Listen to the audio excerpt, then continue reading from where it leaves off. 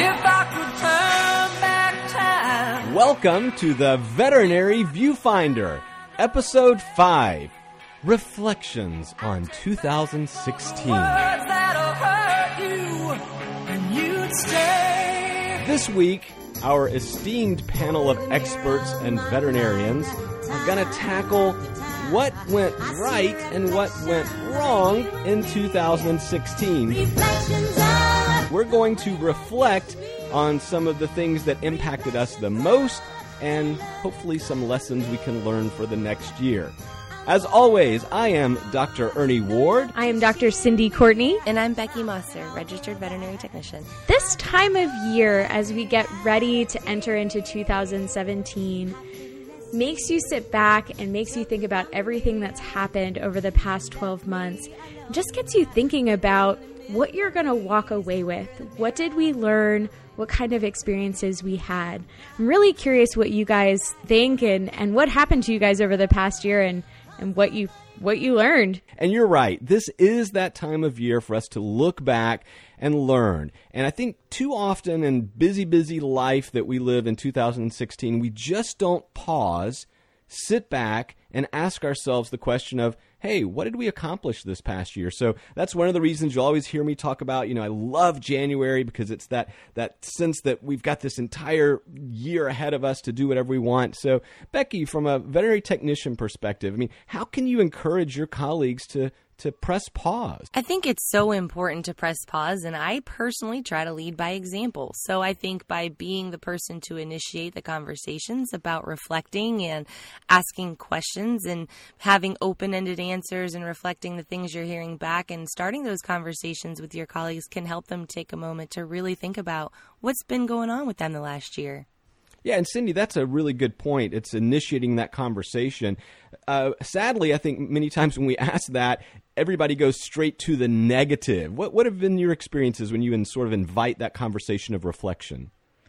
Yeah, I think it can be tempting to kind of go to, gosh, what did I do wrong? We tend to to trend toward the self-critical sometimes, especially in our perfectionist veterinary medicine culture.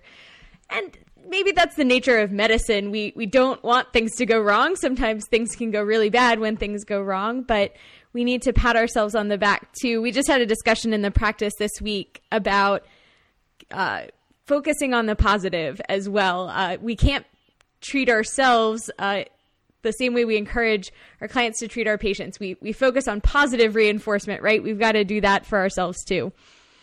Yeah, I think that's a really good, healthy discussion that you had, and I love that it was led by your clinic team because we do tend to be self-critical and reflect only on the bad things, and maybe it's part of our mindset.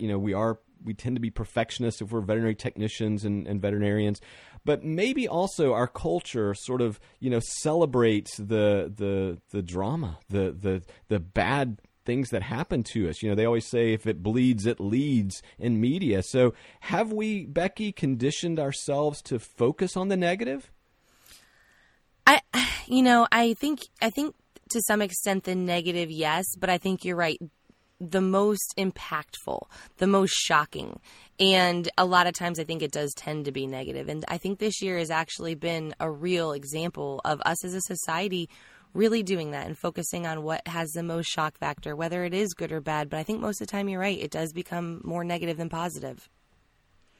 And unfortunately, I think sometimes we fall into this habit where it is easier to judge than to understand, and it is easier to complain than to do something.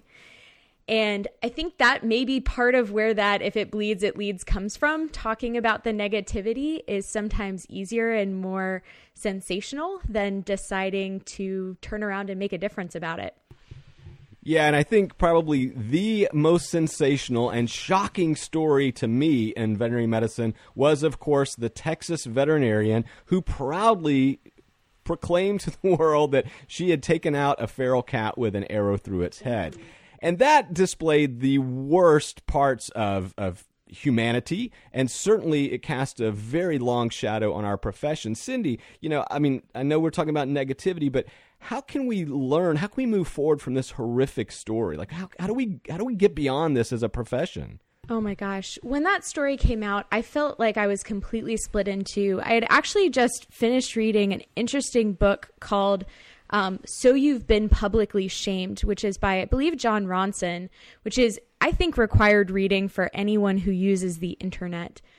Because that book talks about the power of mob violence on the internet to completely ruin lives outside of our judicial system. So one, I was horrified by what this veterinarian had done and how she had bragged about it. And I completely disagree with what she did. I felt like it was painful. It's outside of our veterinary medical ethics to kill an animal in that way. We don't consider it humane. And then to turn around and to brag about it is just appalling to me. But at the same time, I feel like the internet as a whole has turned into this machine for not taking a step back, not for looking at any kind of context and just ripping into people. And it was a very tough thing to, I think, be at the center of and to kind of see both sides of it. Yeah, and I was one of the first people in social media to break that story, and I did it with severe hesitation because I like you, Cindy, it's like, wow, this is ripping me apart professionally and ethically because I completely disagree with this act, and it absolutely, has to be stopped and it can never be rewarded and must be punished, in my opinion. But at the same time, you're going, wow, we're about to unleash the mob, and the internet runs on hate, and is this the right thing to do? I ultimately decided to sort of couch it and say, look, these things do happen. Veterinarians are just people like anyone, and we make mistakes. And, certainly this veterinarian should be punished as the Veterinary Medical Board sees fit. But, we need to learn from this. For me, Becky, what I was trying to show my profession and pet owners is that there are veterinarians who will speak out against this, but at the same time, temper caution. I mean, how do we balance that? So we're reflecting, and bad stories tend to rise to the top. So Becky, how do we balance this dilemma? It's really interesting. I was listening, I think, to a TED Talk about this last night, and one strategy is really to literally just do that, balance it. For every negative story, there's a positive story. For every negative comment, there's a positive comment. One thing I think our society has really gotten away from is just being present in the moment. And I know I've talked about that before, but if you really think about what you're about to say, the positive that can come from it and the negative that can come from it, and weigh those two, you can make sure you're making good decisions about what you're putting out there. And that leads us to some better stories. So, Cindy, I know one of your passions and areas of expertise and interest is dermatology. So what's a feel-good story maybe that you'd like to share that happened in your veterinary world, a positive story? Oh, absolutely. So I felt like this year we had a plethora of new tools emerging for our allergic patients. Just this year, Apoquel, a medication that I believe came out last year to help decrease inflammation and itch for allergy patients. It was a little difficult to get last year. Most veterinary clinics can now get easy access to it at this time. So we're really excited about that.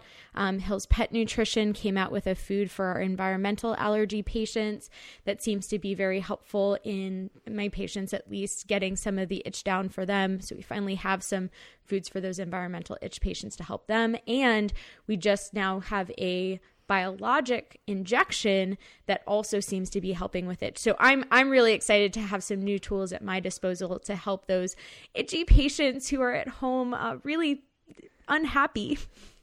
Yeah, I think sometimes we lose sight of how fast advances are coming at us in medicine. I mean, we are now at that exponential inflection point of the curve in technology where, I mean, you just listed out 3 significant advances that, quite frankly, 10 years ago, if one of those had dropped in a year, we would be raising our hands saying, wow, this is amazing. And yet there's so many things we can't even say which one is more important. It's just a fascinating time to be alive. Becky, from a veterinary technician standpoint, what were the stories that sort of stood out to you as you look back on 2016?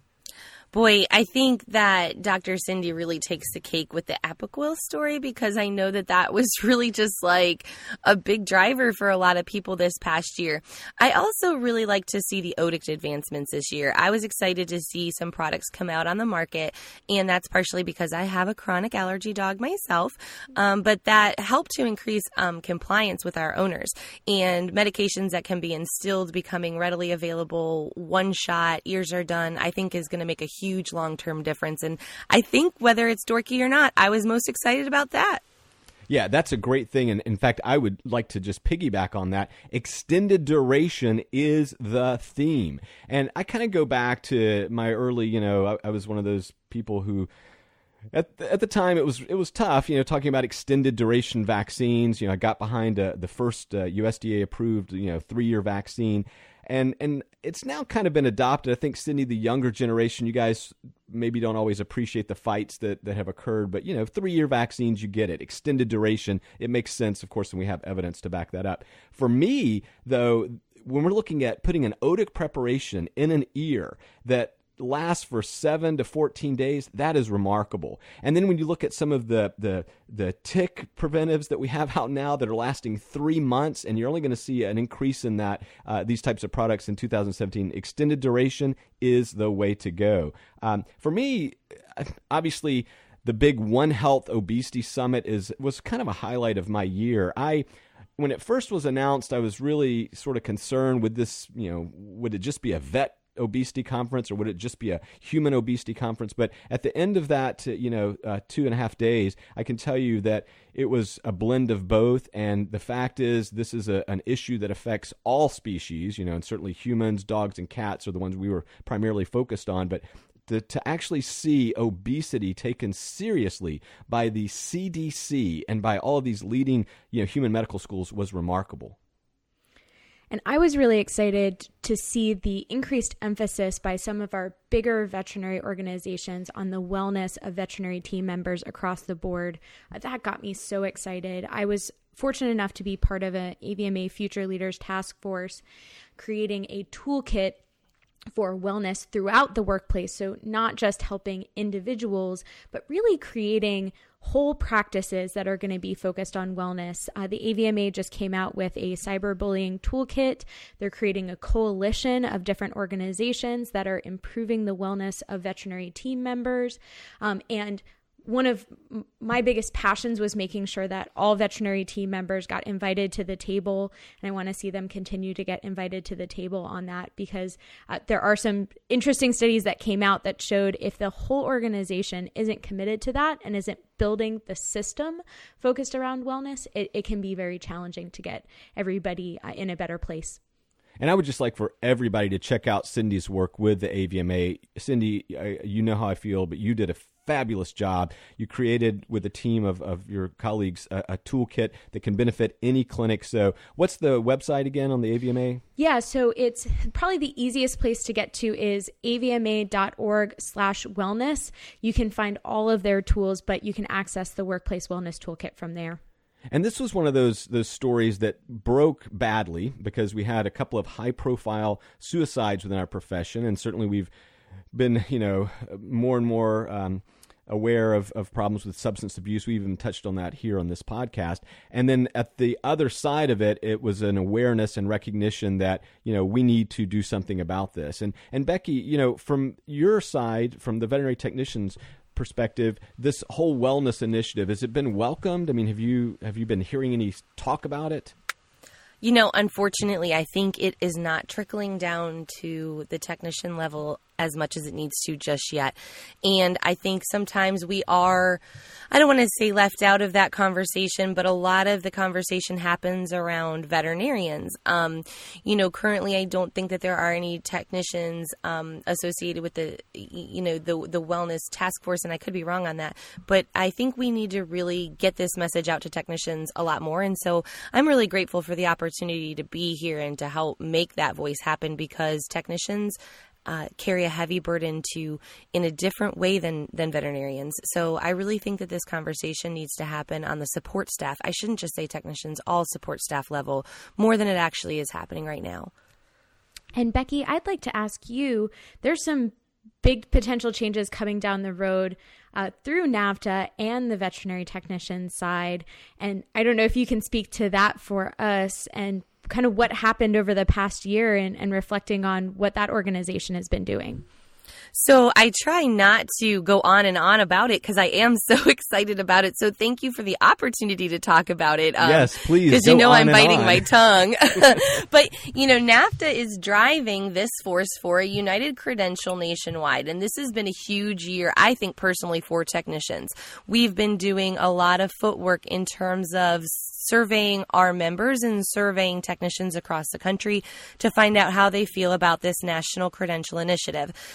I assume at this point you've probably heard about it, but if you haven't, the Credential Initiative itself is pushing to unite the title of veterinary technician across the nation. As most of you guys know, we have RVT, CVT, LVT, and then in Tennessee, they're a completely different group altogether. So we want to unite this credential to help bring awareness to the public and a better understanding to the public about what our positions as veterinary technicians, what our job as veterinary technicians, and what our education level as technicians are. And right now, that push is toward registered veterinary nurse or at least veterinary nurse.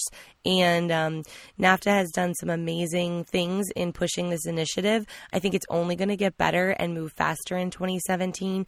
And I couldn't be any more excited and proud to be a part of that. I think this is going to be a great year for technicians. Yeah, I think that you're winding down all your research, and I think you're going to be coming out with some statements and some white papers in early 2017. Is that right, Becky? That's right-ish, yes. We have done a lot of research in 2017 or 16, and I think we're ready to put down the research and start to make statements, like you said, as far as this is how we plan to move forward, and this is our strategy to do it. And I have to say the NAVTA leadership has put a lot of time and energy and effort into this, and I don't necessarily think people understand or know how much time and effort is being put on their behalf to try to better the profession for them. Cindy, shifting gears slightly back to the veterinary profession, 2016 also, there was quite a bit of discussion about the relevancy of the American Veterinary Medical Association, and of course you work closely with them, and I do as well, but there's been a lot of discussion about, is it relevant today? Does it really count? There are a couple of big, high-profile decisions made by the AVMA, especially regarding animal welfare in the food production world, that got people, a little questioning what's the purpose anymore. What's been your take, sort of looking back on 2016 and maybe a lesson that AVMA can take moving forward? Not to get political or anything. This is a big question, and I think it's going to be an ongoing question. As a young associate, I think the big challenge from my perspective is going to be, will the AVMA become innovative and relevant fast enough? When I think a young person like me encounters the AVMA and interacts with the AVMA, it looks very different than the population of professionals that we went to school with. And it can be challenging for us to feel like that group is representing us. And often the organization historically has been based on a seniority system, people who've come up through the ranks, through their state VMAs, and that system takes a lot of time. And many of those state VMAs still require 3 years terms for you to be on the board. And for many in my generation who are used to moving around, jobs change a lot more quickly, committing to something specific, committing to a specific state or a specific place or a specific job for 3 years can feel like an extremely long time. And so I'm not sure the traditional pathways to getting into state VMAs and to AVMA leadership feel as stable anymore. So I'm interested to see how that adapts or changes or doesn't, and whether or not the AVMA will be flexible to their changing membership and its changing desires. Yeah, it's been a really fascinating, event to watch the AVMA when I graduated 25 years ago, which was the preeminent organization in the world to now, when I travel, especially in Europe, people really question the validity of the AVMA. And I'm a strong supporter of the AVMA, but I'm like you, Cindy, we've got to make sure that the on-ramp process is appropriate for today's environment, that we are actually being on the innovative edge as opposed to just responding. That's really where I have a big issue with the AVMA. And how can we sort of reclaim our prominence in the world? And make no mistake, I think there are a cadre of people within the AVMA who see this issue, and they are heavily advocating for changes to help make sure that this happens, especially some involved with WVALDI, so the Women's Veterinary Leadership Development Initiative. And I'm so excited about those folks who see this need, especially those who are supporting the Future Leaders Initiative, and who are trying to make that happen. So I'm very excited about that. Becky, NAVHDA, on the other hand, I think continues to make incredible strides. What's the secret over there? I think part of it, it's funny, I think part of it is amazing leadership. There's just some really, really strong people behind NAVHDA in general. Miss Julie Legrid is our executive director, and she's done an amazing job of really building industry partnerships and making sure that we're becoming a household name. And I think that that's been part of our success over this last year. It's been exciting. Finally, for me, if I reflect back on 2016, once again, you realize just how important pets are to us. And I was on a flight back last week, and I counted 4 dogs in the cabin with me. And that's normal now. And if I look back 5 years earlier, that didn't happen. And one of my trends for 2010 that I kind of launched is this concept I call pets everywhere. And golly, it's amazing. We are getting to share our lives in more meaningful, enriching ways, and that's why veterinarians and veterinary healthcare providers are so important, because at the end of the day, the health and well-being, the quality of life, that's on us. And I got to tell you, that's a responsibility that I cherish, and I really, really appreciate. So 2016 just saw us continue to move in a positive direction for pets. What's your biggest 2016 do-over? If you could go back this year and undo the one thing, what would it be and why? We'd love to hear from you. What are those things that, let's kind of take that one back if I could. 2016 was an absolutely crazy year for me. We had a lot going on, both professionally and personally. I took on some additional work in addition to practice. My family bought a house. We lost a family member. I got pregnant. So there's been a lot going on. And I think if I had a do-over, it would be to try and control things less and to let life come and take it one step at a time, take it more in stride, and just breathe and relax about the whole thing. That's really good about the breathing and letting go. And I think, Cindy, the older you get, the more life experience under your belt, so to speak, you do learn to let it go. For me, though, if I have a do-over, it's sort of the opposite. I turned 50 this year, the big 50, and I really am now looking back when I go through my journals, and it's like, I didn't do a lot of stuff that I should have done. So one of my commitments moving forward for 2017 is to really, accelerate my timeline, to compress it. If I can accomplish this in a year, why can't I do it in a month? I mean, I'm really trying to focus on increasing my efficiency and doing more things. So when I'm looking back on 2016, I'm kind of saying I should have done more. There was more things I could have taken chances on. There are more things I should have experimented with. And I would encourage you, if you're listening today, if there's that one thing that you've been wanting to do, whether it's with your personal health, your relationships at home, whether it's in your profession, do it. Just do it. Time doesn't back up. We don't get a do-over. Becky, what about you? Any do-overs, any things that you look back on? Gosh, no pressure. This is such a tough one. I would say in terms of this year for me personally, it has been an amazing year. And I think the only thing I can think of is if I could do anything over, I would have done it sooner. Because it's been an amazing year, but I think the timing is perfect. And I think the only thing I can really say I wish I learned sooner maybe this year is to, like Dr. Cindy said, slow down and enjoy the moment, but to also really kind of understand where I'm going, think about the end in mind. And so sort of like you, Dr. Ernie, the middle time doesn't feel quite so wasted, to be maybe a little bit more focused. Well, that wraps up today's discussion on 2016, our year-end review. And while we certainly didn't try to tackle all of the topics, we just wanted to share with you some of the things that were on our mind as we move forward into 2017. Feel free to contact us via our Facebook page and let us know what your top stories were of this year, what your reflections are, what you do over, and what you learned. On behalf of the Veterinary Viewfinder team, we want to wish you and yours the happiest new year, and we can't wait to get started with 2017.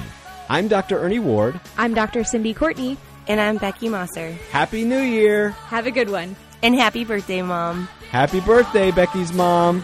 29 never looked so good.